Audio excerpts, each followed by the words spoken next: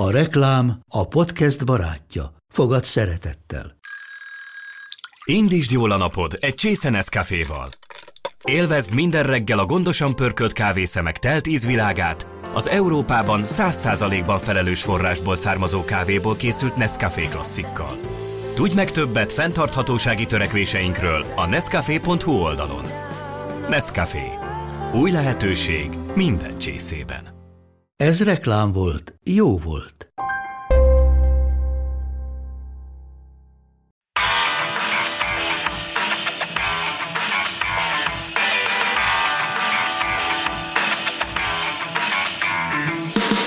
Túl sok mindenre vagy kíváncsi?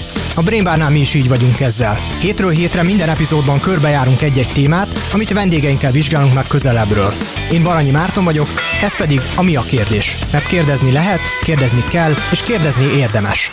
Ha repülővel utazol, vállalod a biztonsági vizsgálatot. Ezért érkezel hamarabb, és így készíted össze a csomagod is. De mit tehet a reptér azért, hogy ez a kötelező kör minél egyszerűbb és gyorsabb legyen? Hogyan lehet lépést tartani a trendekkel, amikor a biztonság az első? A Mi a kérdés mai adásában Szabó Istvánnal, a Budapest Airport utasszolgáltatásokért felelős vezérigazgató-helyettesével beszélgetünk, többek között arról is, hogyan alakítja át a repterek működését a mesterséges intelligencia, eljöhet-e az idő, amikor algoritmusok vizsgálják majd át a csomagjainkat, és hogy mikor törölhetik el a folyadékkorlátozást. A beszélgetést a Budapest Airport támogatta.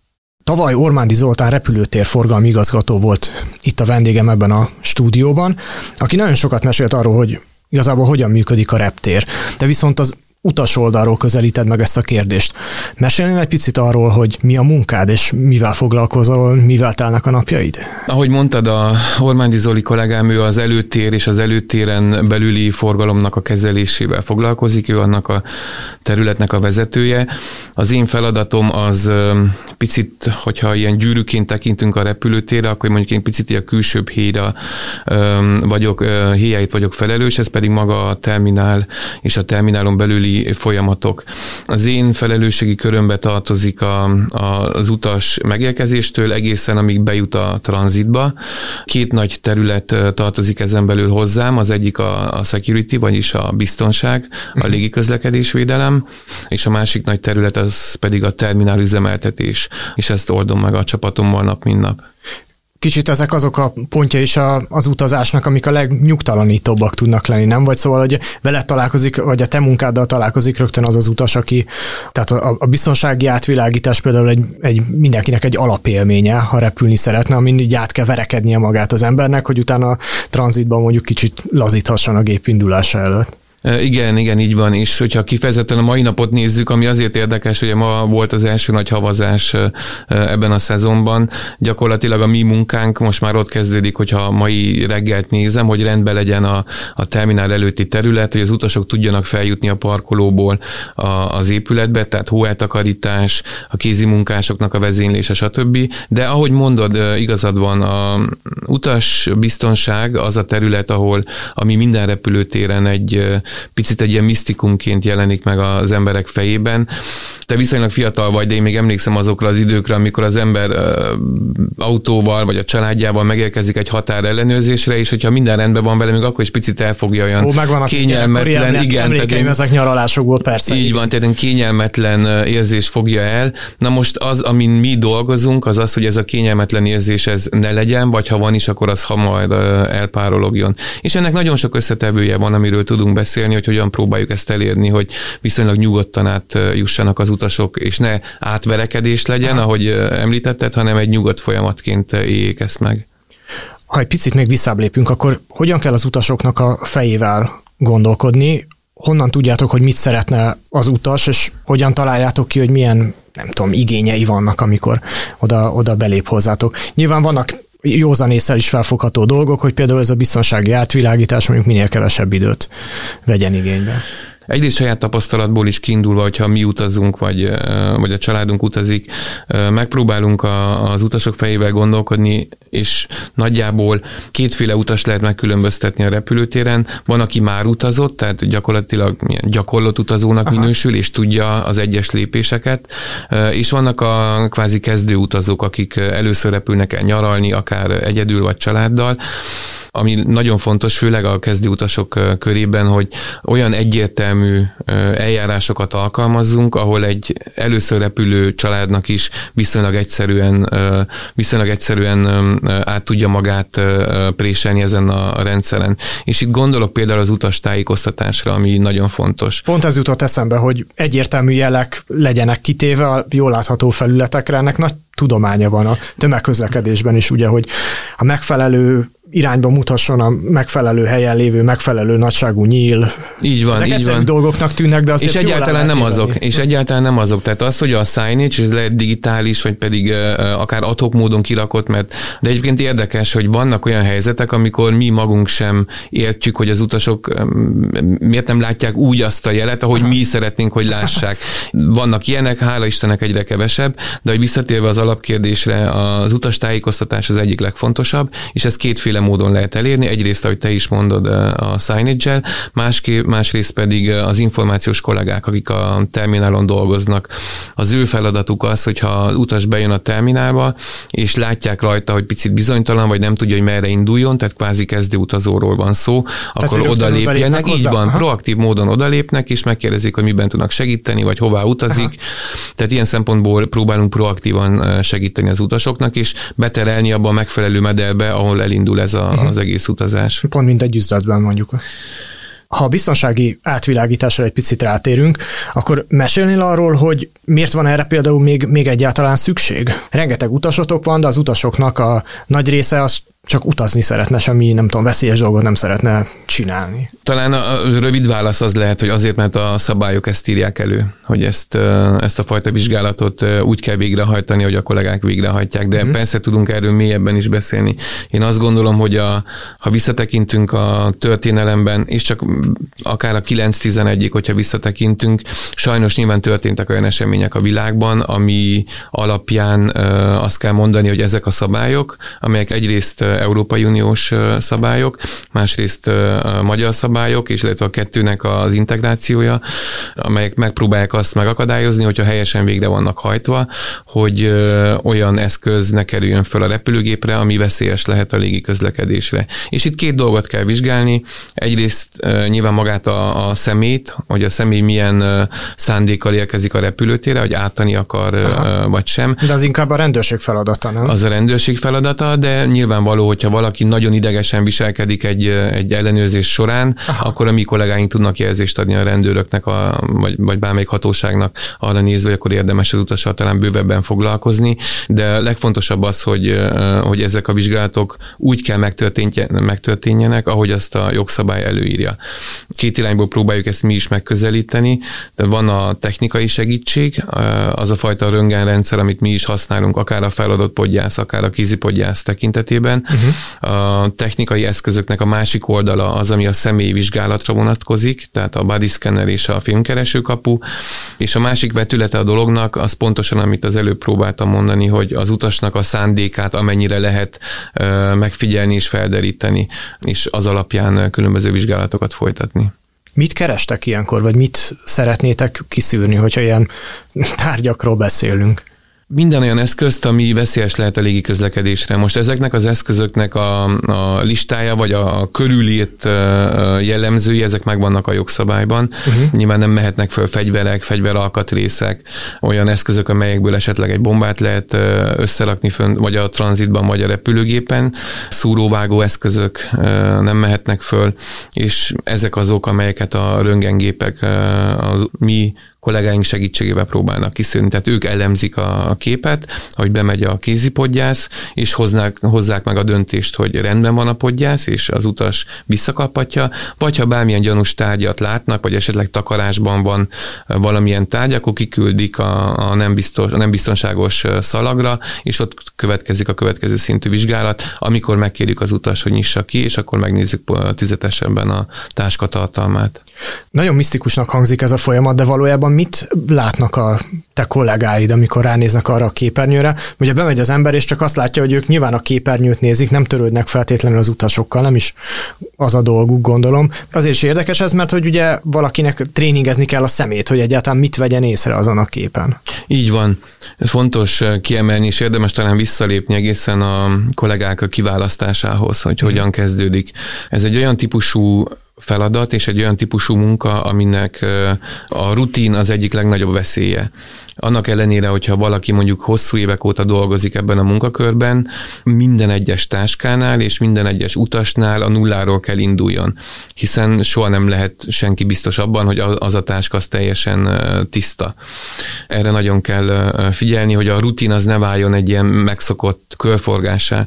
Tehát indul a kiválasztásnál, és a kiválasztás után következik egy viszonylag hosszú, ilyen 3 hónapos betanulási folyamat, ami egyrészt áll magából az alaptanfolyamból, amikor az elméleten kívül megtanulják magát a gépeknek a kezelését is, és az elméleti vizsga után következik a gyakorlat, ami azt jelenti, hogy különböző szoftverek segítségével imitálják azokat a táskaképeket, amelyekhez hasonló táskákat nekik is később életben vizsgálni kell. Aha. Hogyha megvan ez az alaptanfolyam, akkor következik a vizsga, ebbe beletartozik a gyakorlati részén az, hogy föl kell ismerniük a röntgenképeket. De illetve akkor ilyen kamu bőröndökkel tesztelitek őket? Nem mi, hanem a hatóság, tehát ezt nem mi hajtjuk végre. Az oktatást azt a mi szervezetünk végzi, de magát a vizsgát az egy hatósági vizsga, tehát a légügyi hatóságnak a munkatársaik közösen a repülőtéri rendőrigazgatóság munkatársaival végzik.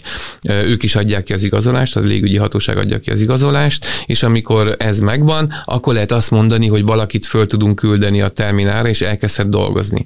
Na most az, hogy elkezdhet dolgozni, az nem jelenti azt, hogy az első napon ő már egyedül fog döntést hozni. Indul az úgynevezett mentori programunk, ahol régebb óta ott dolgozó kollégák kapnak maguk mellé újonnan érkező kollégákat, és akkor ők segítik az első napokon, heteken keresztül egyrészt megtalálni a helyszíneket. Ugye a repülőtérről beszélünk, ahol különböző szintek vannak, le kell jutni a podgyászosztályozóba, az operátorszobába.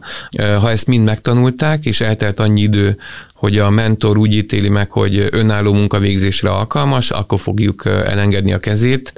Visszatérve az alapkérdésre, hogy mit látnak, egy sűrűn megpakolt podgyászt természetesen sokkal nehezebb a védelmi ellenőrnek is megvizsgálni, hiszen olyan sűrűséggel rendelkezik, ahol nem teljesen átlátható minden, és azt észrevettük nem csak mi, hanem a nemzetközi fórumokon, amikor kollégákkal találkozom, mások is, hogy a diszkont légitársaságok utasai pedig előszeretettel pakolják meg ezeket a kézipodgyászokat jó sűrűn, elkerülendő azt, hogy feladott podgyászt kelljen magukkal vigyenek. Ami azt jelenti, hogy amikor megjelenik a röntgenkép a kollégák előtt, akkor olyan sűrűséggel rendelkezik, hogy viszonylag nehéz átlátni, és ilyenkor fordulhatnak elő. Így van. És ilyenkor fordulhatnak elő olyan, hogyha valaki rossz szándékkal érkezik, olyan rejtési módszerek, amikor nehéz felderíteni. Hogyha valaki azt látja valamelyik kollega, hogy a táska nem átlátható, akkor azt nem engedheti tovább, hanem kiküldi a nem tiszta szalagra, és akkor mondjuk egy kézinyitás következik. Szóval minél jobban valaki megpakolja a táskát, annál valószínűbb, hogy ezt lehet, hogy még ki is nyitatják vele a reptéren. Igen, mi nyilván annak örülnénk az utasbiztonságon, hogyha könnyű podgyászokat kapnánk, könnyen átlátható, mert akkor az áteresztő képesség is gyorsabb. Így van, gyorsabb lehetne, de ezzel együtt kell éljünk, és egyébként beszélve sok kollégával külföldön, vagy más repülőtérrel, ezzel mindenki szembesül Európában. Az a kapu, amin át kell haladni ezután, az mire szolgál, vagy mire jó, és ott mit néznek a kollégák? Különböző repülőterek különböző eszközökkel dolgoznak. Mi annak érdekében, hogy az áthaladás az viszonylag flott legyen, folyamat az úgy néz ki, hogy miután az utas berakta a kézipodgyászát a szalagra, és elindult a röntgen fele, ő pedig levette a felső ruházatot, akkor megy át az első kapun. Ez az első kapu, ez egy klasszikus fémkereső kapu, minden olyan tárgynál be fog sípolni, ami fémből van, így elkerülve ugye a szúróvágó eszközök, a különböző fegyvereknek a bevitelét. Hogyha riaszt a gép, akkor áll be az úgynevezett body scannerbe, amit most már mi is alkalmazunk, és ez a test szkenner az, aminek a segítségével a kollégák fel fogják oldani ezt a riasztást. Vagy úgy, hogy megtalálják, hogy mi volt az, ami riasztott, vagy csak ilyen random riasztás volt, mert ilyen is van, be van építve a gépbe egy úgynevezett random riasztó, és hogyha... Ja, ezért van sokszor, hogy én pontosan tudom, hogy rajtam semmilyen fém nincsen, és mégis becsipogok. Aha. Ezt a jogszabály írja elő, hogy hány százalékra kell beállítani a kaput, hogy éppen azért, hogy a rossz szándékú emberek ne tudják kiszűrni azt, hogy akkor pontosan mikor fog ez szólni, mert igazából bármikor előfordulhat napközben. Aha. És hogyha megvolt a test szkenner vizsgálat, hogyha esetleg olyat fedett föl, hogy tényleg valami benne maradt, vagy benne felejtett az utas, vagy ne adj Isten szándékosan rejtett el, akkor következik a kézi vizsgálat. Hogyha esetleg olyan utasról van szó, akár úgy, hogy művégtaggal rendelkezik, vagy ő kéri azt, hogy kicsit ilyen, tehát hogy ne ott mindenki előtt nézzük át, akkor van erre lehetőség, vannak kabinok hátul, ahol ezt a vizsgálatot végre lehet hajtani. Ahogy egyre jobban fejlődik egyébként ez a képfelismerő technológia, amit most sokat látunk itt a mesterséges intelligencia kapcsán, lehet, hogy nem leszek ezzel népszerű a kollégáitok körében, de nem megbízhatóbb ezt gépekre, algoritmusokra bízni, hogy ők nézzék át a podgyászokat? Olyan témára tapintasz rá, ami benne van a gondolkodásban most már, ezen a szakterületen is, de indulhatunk picit távolabbról. Olyan dolgok vannak most már nyilván repülőtereken, amire korábban talán még én is azt mondtam volna, hogy ez nem lehetséges, vagy ez nem működhet, és egyre inkább megyünk ebbe az irányba, hogy automatizáljuk, és olyan szoftverek segítségét vegyük igénybe, amiről korábban szó sem lehetett. Ilyen például a deep learning vagy machine learning alapon működő AI szoftverek, amelyeket például mi is teszteltünk idén. Vannak most már olyan megoldások. Szóval, hogy nem a távoli jövőről beszélünk, hanem egyáltalán nem.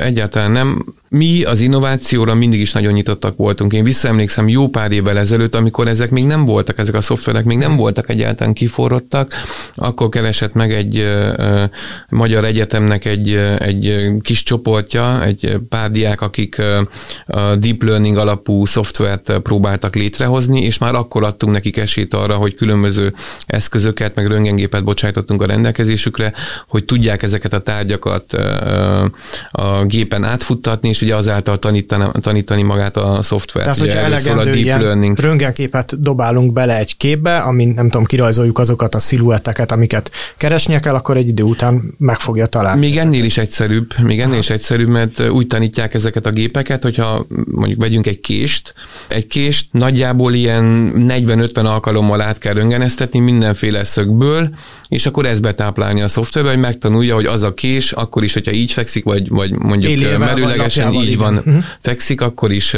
fel tudja ismerni. Na de hogy ugorjunk az időben, ezek a szoftverek most már olyan állapotban vannak, hogy repülőterek elkezdték őket tesztelni. Itt kétféle megoldásról beszélünk. Egyrészt van a nagy röntgengépgyártóknak a saját szoftvere, de vannak harmadik feles szoftverek is, amelyeket talán korábbi startupok kezdtek el, és akkor eljutottak erre a szintre.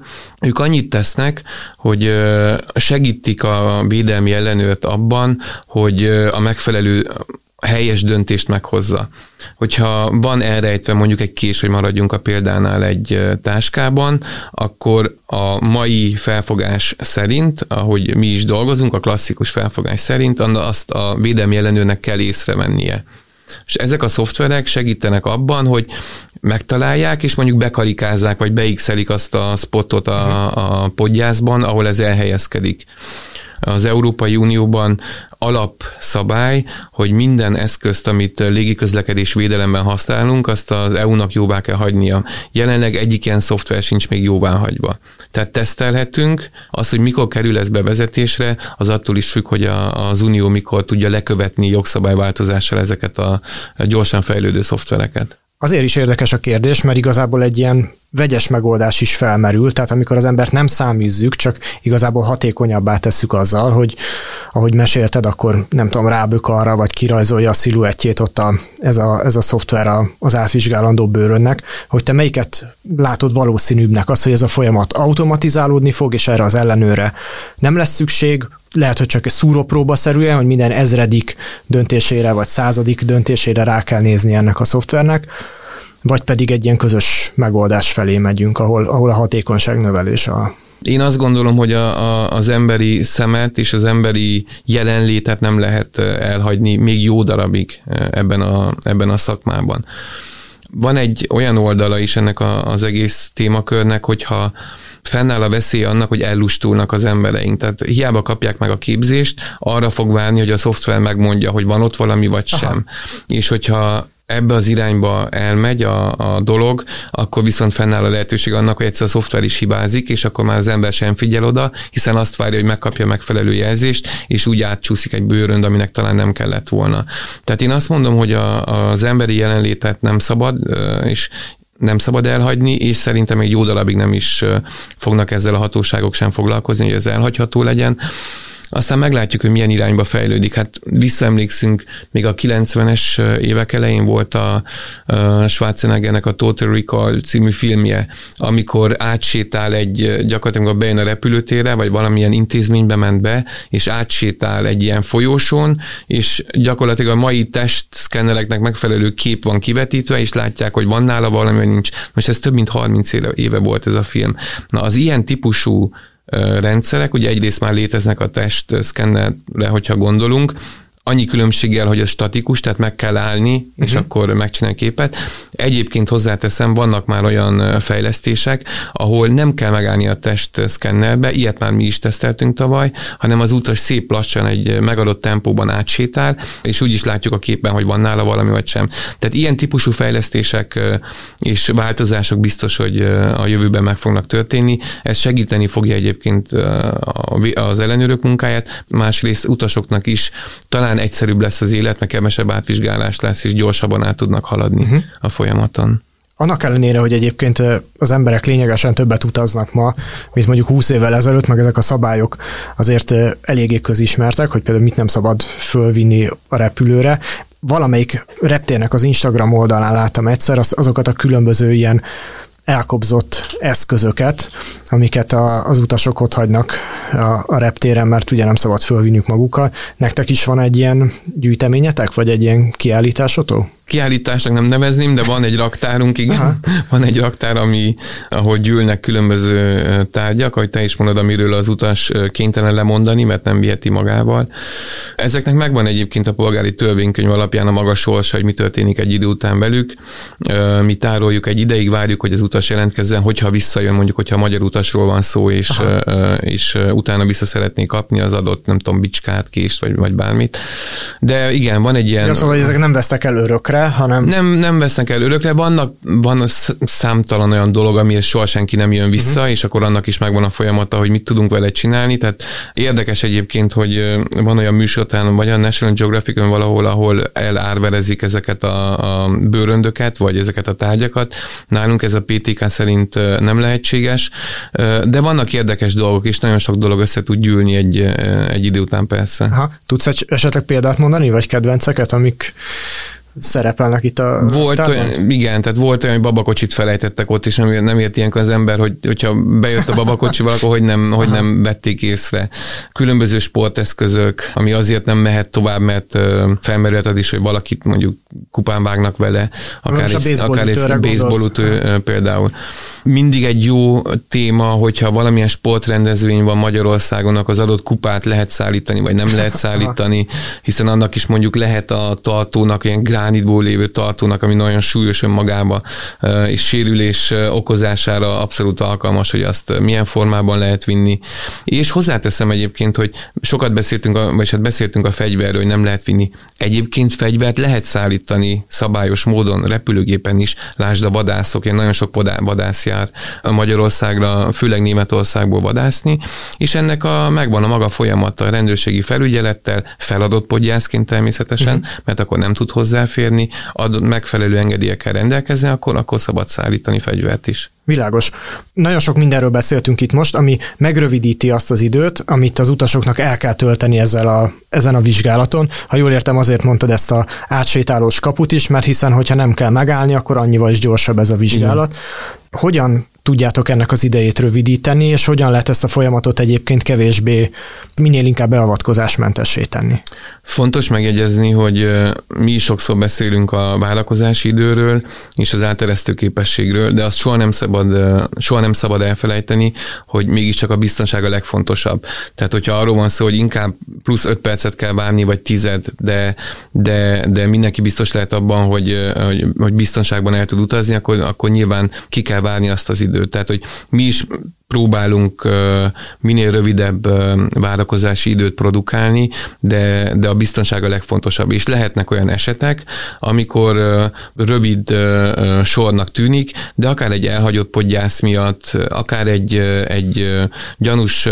gyanús táska miatt mondjuk zárásra kerül sor, és akkor igen, fel tudnak torlódni. De egyébként alapesetben azt tudom mondani, hogy főleg a Covid után sikerült nekünk úgy felfejleszteni a létszámot is, és az áteresztő képességet, megfelelő számú röntgensorral rendelkezünk.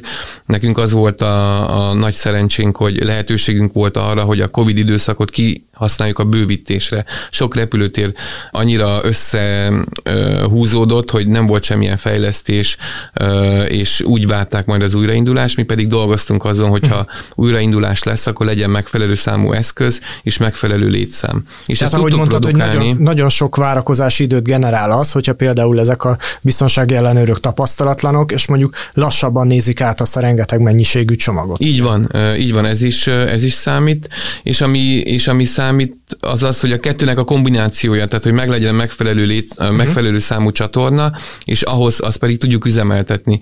Biztos, hogy emlékeztek ti is tavaly, lehetett látni azokat a szörnyen hosszú sorokat, főleg például Amsterdamban, amikor tényleg kilométeres hosszú volt a sor, mert nem tudtak időben felkészülni az újraindulásra, és ahogy elmúlt a pandémia, úgy az utasok újra el akartak indulni, és volt több repülőtér Európában, ahol ilyen problémákkal szembesültek. Nálunk ez nem volt, és én azt látom, hogy az elmúlt időszakban, így az idei nyáron is, még a csúcsidőszakban is alig ért el néha 10 percet a várakozási idő, egyébként pedig 10 perc alatti folyamatosan, ami azt gondolom, hogy figyelembe véve azt, hogy milyen vizsgálatokról beszélünk, és mennyire fontos ez az egész folyamat, ez egy fantasztikus idő, ezt egyébként az utasok is értékelik. Nagyon sok visszajelzést kapunk e tekintetben, akár az ASQ, van egy ilyen nemzetközi survey, amiben mi is részt veszünk sok repülőtérrel közösen, és az utasok mondjuk egy 5-ös skálán folyamatosan 4-es fölött értékelik a security-nek a működését. Nyilván nagyon hálásak, hogy Budapesten. Nem kell sorban állniuk, ami egy borzasztó. Így van, és remélem azért is, hogy biztonságban utaznak el, tehát a kettő, még egyszer mondom, nagyon fontos így együtt. Világos.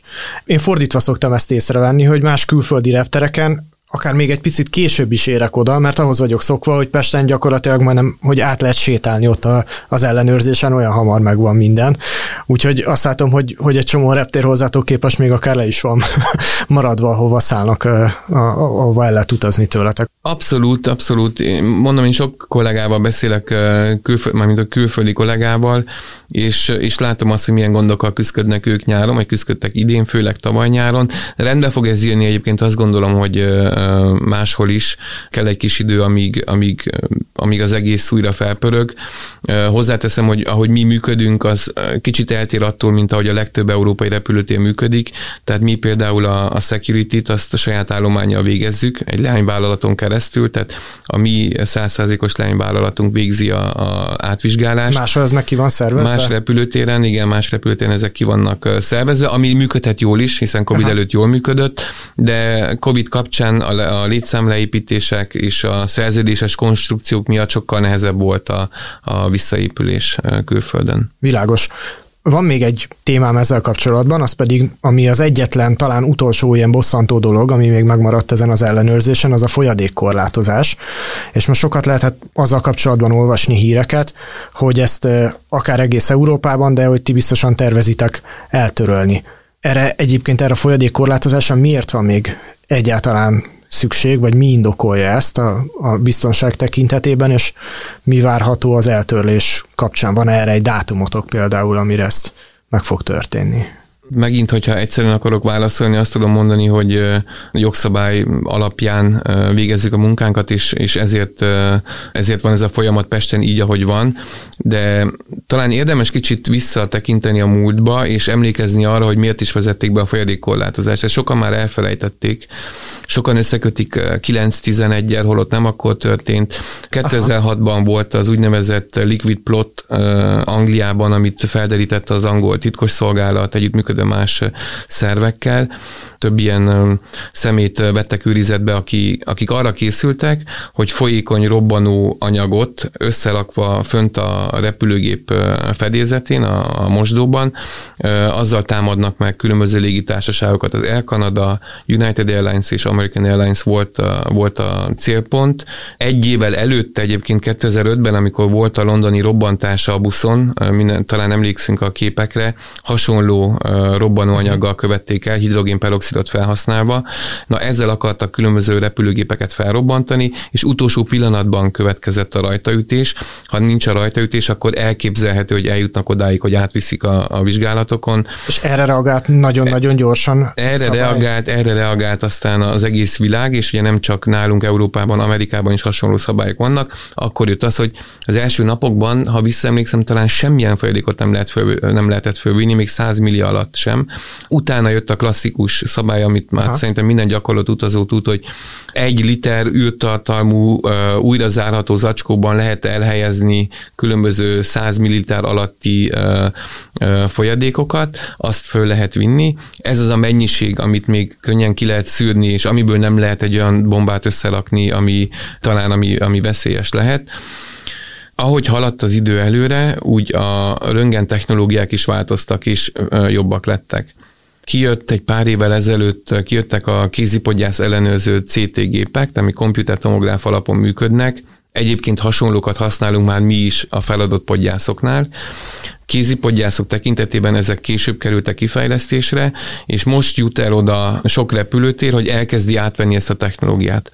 A nagy repterek, Amsterdam például már évek óta, ha jól emlékszem, 3 éve, pont Covid előtt kezdték el a CT-knek az alkalmazását. Tehát ha például valaki Amsterdamban repül, akkor nem kell kivennie a folyadékot, és a elektromos eszközöket sem.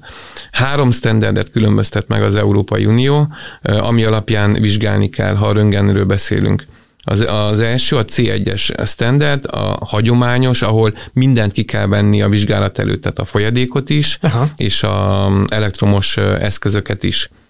A következő szint a C2-es, ahol az elektromos tárgyakat benne hagyhatod a podgyászban, a folyadékot viszont ki kell venni, vagy ki kell dobni, hogyha több mint 100 milli. Ez van jelenleg nálunk. És a következő szint az a legmagasabb, amikor már ezeket a CT gépeket használva sem a folyadékot nem kell kivenni, és az elektromos eszközöket sem, és úgy megy át a vizsgálaton, és akkor lesz lehetőség arra, hogy ezt a folyadékot is fölvigyék az utasok. Ezeket a CT-ket mi is teszteltük, 3 nagy gyártónak a CT-jét teszteltük, még egy hátra van, ezt jövőre van beütemezve. A tervünk egyébként az volt, hogy az egyes terminál megnyitásával oda már ezeket az új gépeket fogjuk telepíteni. Ugye ezt tudni kell, hogy folyamatos üzemelés mellett a T2-n nagyon bonyolult lesz a gépeknek a cseréje. Tehát van 20 röntgensorunk, ha belegondolunk abba, hogy kiszedni egy akkora gépet és belakni egy még nagyobbat, ami még sokkal súlyosabb, közben úgy, hogy az utas létszám nő, az nagyon-nagyon nehéz lesz, tehát tényleg csak egyenként fogunk tudni haladni. Hogyha az egyes terminál megnyílik, akkor ilyen szempontból, és a tulajdonosi kör úgy dönt, hogy ebbe beruház, akkor ilyen szempontból egyszerűbb lesz, mert egy ilyen kvázi zöldmezős beruházásként el lehet helyezni, és akkor lesz lehetőség arra, hogy ezeket a folyadékokat az utasok vigyék. Sok akár Facebookon kommentek, stb., hogy a repülőtér ezt azért csinálja, hogy tudja bent drágán eladni a vizet. Ezt azzal tudom cáfolni, hogy már jó pár éve létrehoztuk az úgynevezett ivókutakat, ahol ingyen megtöltheti mindenki a saját kulacsát. Persze, mert hiszen egy üres ingyen az be lehet vinni, így van, az be lehet, és bent meg tudja tölteni. Tehát nem arról szól a helyzet, hogy a CT gépek kellenek ahhoz, hogy ezt el tudjuk engedni. És amit le tudjátok ezt cserélni, vagy ezeket cserélni, akkor... És megfelelünk ennek a standardnek, akkor persze, akkor már nem szükséges kivenni. És azzal mi a helyzet, hogy ez a folyadékkorlátozás, ezt teljesen akár eltöröljék? Eltörölni nem kell, hogyha van olyan géped, ami alapján viheti, tehát akkor lesz akkor automatikusan törlődik. De a jelenlegi rendszerben nem csak nálunk, hanem nagyon akár Bécsben is, vagy sok más repülőtérrel közösen, akik hasonló rendszert használnak, mint mi, addig nem fogjuk tudni átengedni, amíg vagy el nem fogják törölni, ahogy te is mondod, én erre nem látok esélyt, vagy olyan gépeket alkalmazol, amelyek képesek arra, hogy úgy vizsgálják meg az adott folyadékot, hogy biztosak legyünk abban, hogy ez nem robbanóanyag. Nyilván ez nem biztos, hogy a mi kálváriánkat megkönnyíti, mert hogyha egy olyan reptérre utazunk viszont, ahol ezt meg nem tudják megtenni, akkor visszafelé is onnan így jövünk jó eséllyel, tehát ez a korlátozás tulajdonképpen érvényben marad. Így van. Hozzáteszem, hogy ennek köze van ahhoz is, hogy a nagy repülőterek, lásd Schiphol, München, Frankfurt nyilván más típusú büdzsével rendelkeznek, amikor arról van szó, hogy ezeket beütemezni, ezeket az új gépeket, de az a méret, amiben mi vagyunk, és amiben még egy jó darabig leszünk, pontosan olyan sztenderdek alapján dolgozik, ahogy mi is. Világos. Fizikai biztonságról beszéltünk, de azért a különböző szoftverekkel, meg rendszerekkel kapcsolatban azért szóba kell hozni az információs biztonságot is. Ti hogyan véditek a reptérnek ezeket a rendszereit, és érdekes, de teoretikus kérdés persze, hogy egy kibertámadással meg lehet-e bénítani mondjuk egy reptér működését? Megint csak ilyen filmes példára visszautalva, talán szegény Bruce Willis volt, aki a Die Hard volt, vagy meg Die Hard, amikor átvették az irányítást az egyik gép fölött távolról. Igen, ezek a fajta rémképek nyilván benne vannak mindenki fejébe, és akik ezzel foglalkoznak, azok az IT-s kollégák, akik nálunk azzal foglalkoznak, hogy ilyen ne forduljon elő, vagy ehhez hasonló támadások ne forduljanak elő. Nyilván ők megtesznek mindent, hogy ez így is legyen. Az egyik legfontosabb, hogy azok a rendszerek, amit mi a security oldalon használunk, akár röntgengépek, akár kerítésvédelmi rendszer, mind olyan hálózaton vannak összekötve egymással, amihez kívülről nem lehet hozzáférni. Tehát nincs cloud megoldás nálunk ilyen tekintetben.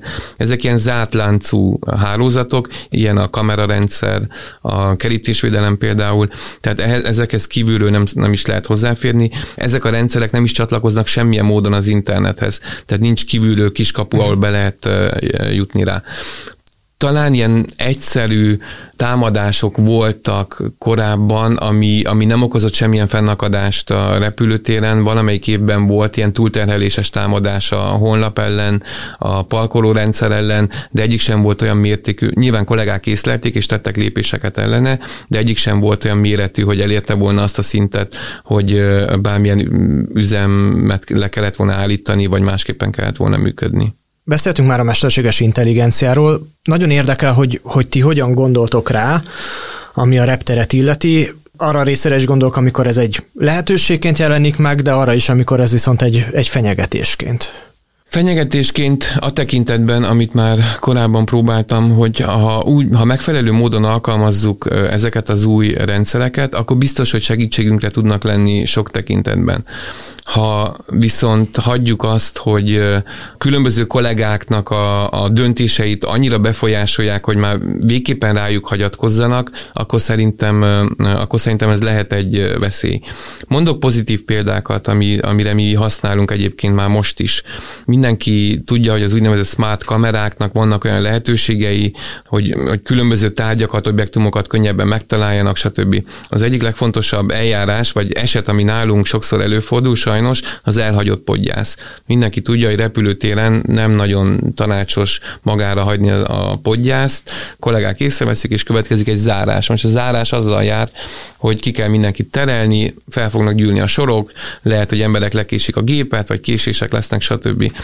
Kamerarendszer segítségével most már sokkal egyszerűbben vissza tudjuk követni, kollégák, akik ezzel foglalkoznak, nagyon gyorsan vissza tudják követni, hogy ki volt az, aki ott hagyta, és mesterséges intelligencia alapon működő rendszer képes arra, hogy visszakövesse, hogy most éppen hol lehet az az utas, és aki ment dohányozni, akkor valaki oda megy, és akkor visszahívja, talán megúszza egy szabálysértési bírsággal, ha a rendőrség úgy dönt, de egyébként meg nem kell akkor nagy zárás végrehajtanunk. Tehát ez például egy pozitív példa, amire tudjuk használni.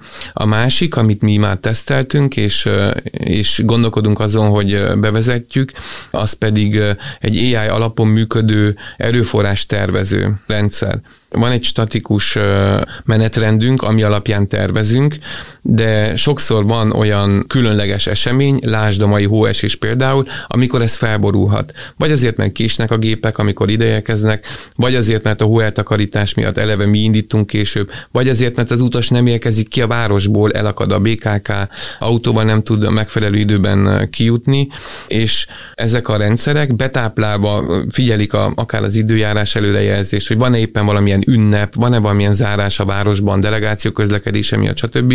Ők meg tudják nekünk mondani, hogy az utasok érkezése nagyjából mikor várható egy adott napon belül. És akkor a kollégák, akik ellátják ezt a szolgálatot, hogy a védelmi ellenőröket beosztják félórás időbontásban, akkor tudják, hogy lehet, hogy az a csúcs, amit mi 10 órára vártunk, az nem 10-kor valósul meg, hanem fél 11-kor, tehát úgy kell tervezni akár a pihenőidők kiadását, a hazamenőknek talán a visszatartását, hogy még azt a csúcsot is tudjuk kezelni. Tehát ilyen típusú szoftvereket teszteltünk, és ezek abszolút hasznosak, és sokat fognak majd segíteni. Ez úgy működik, hogy a korábbi időszakok adatait tápláljátok bele, és annak alapján ad egy valószínűséget? Hogy, egyrészt igen. Hogy ezen a dátumon ilyen időszakaszokban éppen mi várható?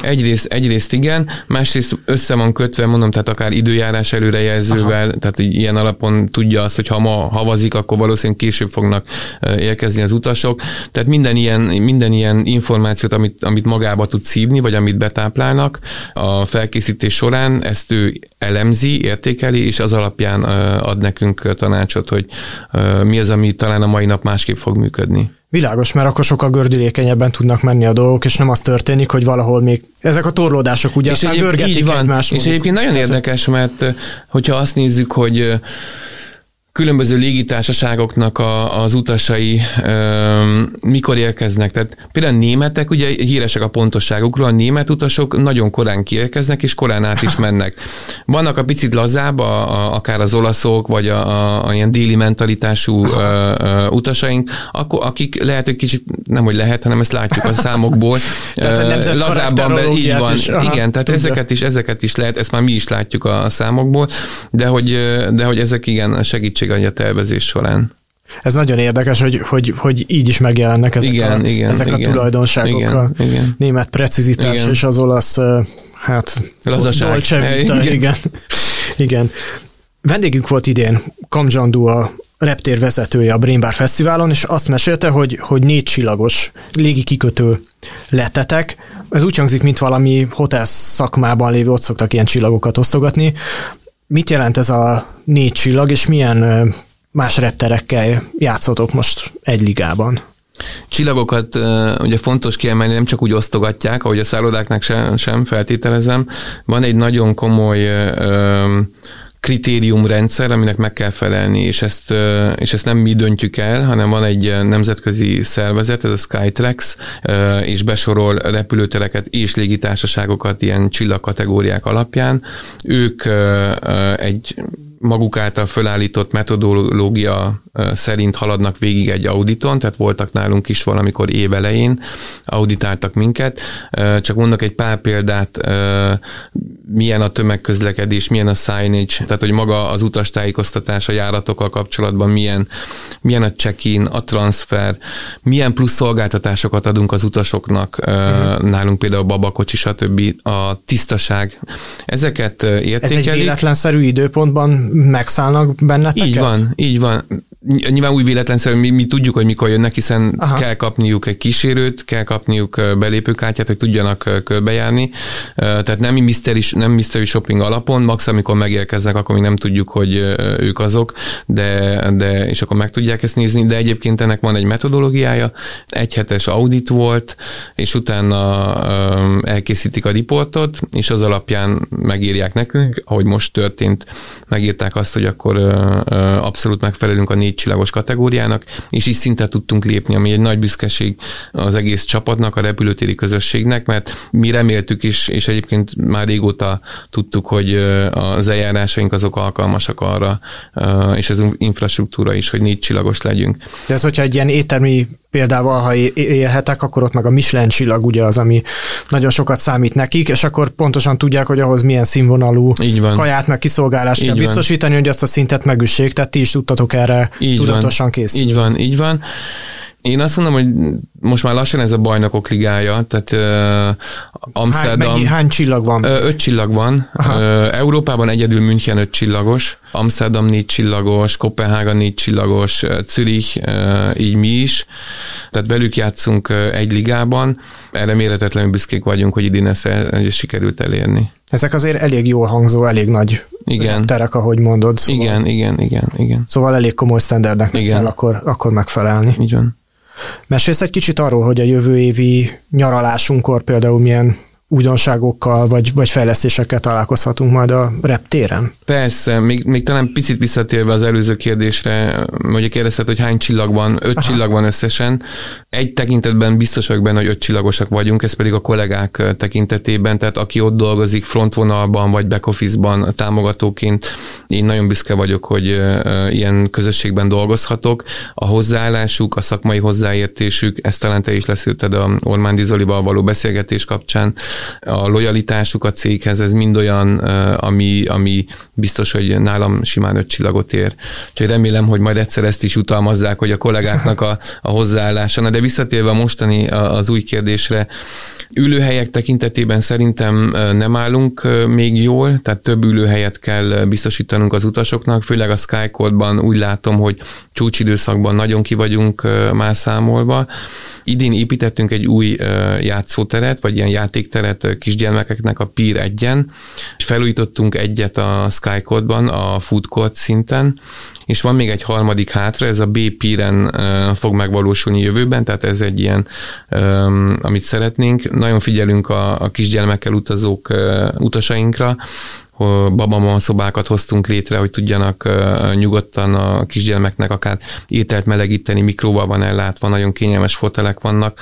Szeretnénk létrehozni még családi szobákat a földi oldalon, kisgyermes családok részére, több töltőoszlopot szeretnénk, jelenleg is elég sok töltőoszlop van, és telepítettünk idén is, de vannak még területek, ahol szerintem még tudunk ez irányba bővülni. Ez mindig egy kardinális kérdés szerintem a reptéren, mert ott mindig valahogy állandóan azzal küszködik az ember, hogy épp leberülőben így van a mobilja. Ebben van olyan töltő kialakítás is, amit talán Brüsszelben megtalálható már a repülőtéren, hogy pedálozol, és gyakorlatilag az általad saját magad által megtermelt energiával töltöd. Most jelenleg még a sima van, tehát is ezt meg is fogjuk tartani. Ez a játszótér mellé fogjátok majd tenni. Amíg a szülők addig tudnak mobilt tölteni. Ez, amit még szeretnénk. Részt fogunk venni az úgynevezett Sunflower programba, tehát napraforgó programban.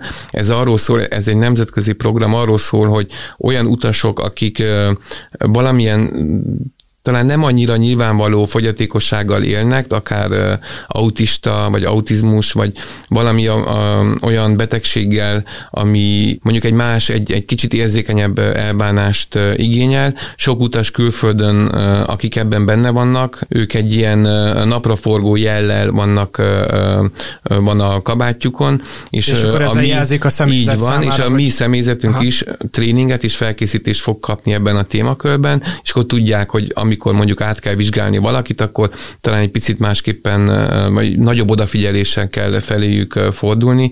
Ezzel kapcsolatban pedig kialakítunk egy úgynevezett ilyen sensory room, tehát ilyen szenzori szobát a földi oldalon, ahol hogyha szükséges, akkor ezek a utasok meg tudnak pihenni, vagy kicsit tudnak kikapcsolódni. Szóval ilyen típusú terveink vannak, és reméljük, hogy ezt meg tudjuk valósítani. Hogyha a nagy képet nézem, akkor igazából eljutott ez az egész reptéri utas szolgáltatás oda, hogy nem egy kockaként kezel minden utast, vagy egy egységként kezel minden utast, hanem egyre több ilyen speciális igény jelenik meg, aminek ti eleget próbáltok tenni, legyen szó kismamákról, vagy akár autizmussal. Így van. Idén alakítottuk ki egyébként a ilyen beltéri GPS és taktilis sávokat, ami a vakok és gyengénlátó utasaik számára nagy segítség. Hiszen, hogyha sokszor a járdákon is lehet látni.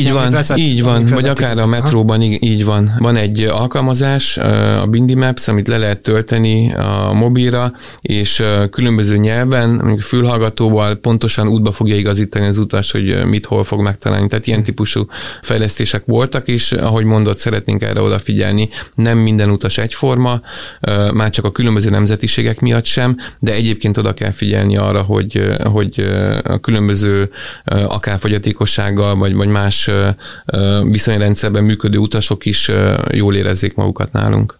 Hogyha egy picit távolabbi jövőre gondolunk, akkor említetted a Total Recall című filmet, ahol elég volt ott a Schwarzeneggernek végigmenni egy ilyen folyosón, teljesen beavatkozásmentesen, gyakorlatilag egy ilyen alagútban jutott el a céljáig. Te el tudsz képzelni egy ilyen szuper automatizált, szuper optimalizált repteret, ahol már szinte személyzettel sem kell találkozni, és csak így eljutunk mondjuk így egy csőben a repülőgépig? Hát a bölcsek kövét nem hordom a zsebemben, tehát nem tudom megmondani, mi a jövő. Azt látom, hogy a trendek pont ebbe az irányba mutatnak, hogy minél több rendszert automatizáljunk. Ahogy járnak már vezető nélküli vonatok reptereken, lásd München például egyik terminálon a másikba vezető nélkül működik. Biztos, hogy lesznek olyan folyamataink, ahol mondjuk a szoftverek segítségével hatékonyabban lehet működni. Egyébként a biztonsági területen én, ahogy az előbb is mondtam, nem tartom valószínűnek, és nem is szeretném, hogyha elhagyható lenne az emberi erő, mert az emberi szem az mégiscsak más típusú mélységekben is tud kutatni, mint egy szoftver.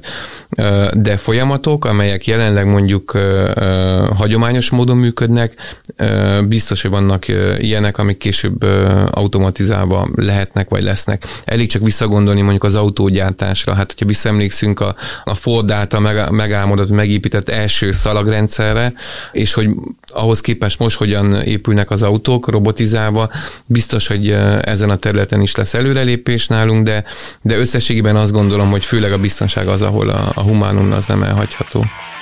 Ez volt a Mi a kérdés, amiben Szabó Istvánnal beszélgettünk a Budapest Airport támogatásával. Nézd meg a leírást, ahol további olvasnivalókat, extrákat találsz az epizóddal kapcsolatban. Köszönjük, hogy velünk tartottál, és ne felejts el feliratkozni a következő epizódokért. Ha más podcastekre is kíváncsi vagy, hallgassd meg a Béton műsor ajánlóját. El tudod képzelni, hogy a podcastet, amit éppen most hallgattál, fél év múlva már a mesterséges intelligencia generálja? Mi sem. De ha érdekel, eljött-e már a gépek lázadása? Hallgass bele az Embertelen podcastbe. Orsós Lajos vagyok, a műsor házigazdája. Egyelőre még élőben. Egyelőre. Fedezzük fel együtt, hogyan ismerkedik, randizik, mesél és vitatkozik Betty és Péter, két teljesen mesterséges intelligencia. Lajos, a podcast címét mond még egyszer, léci. Oké. Embertelen podcast. A műsor a Béton partnere.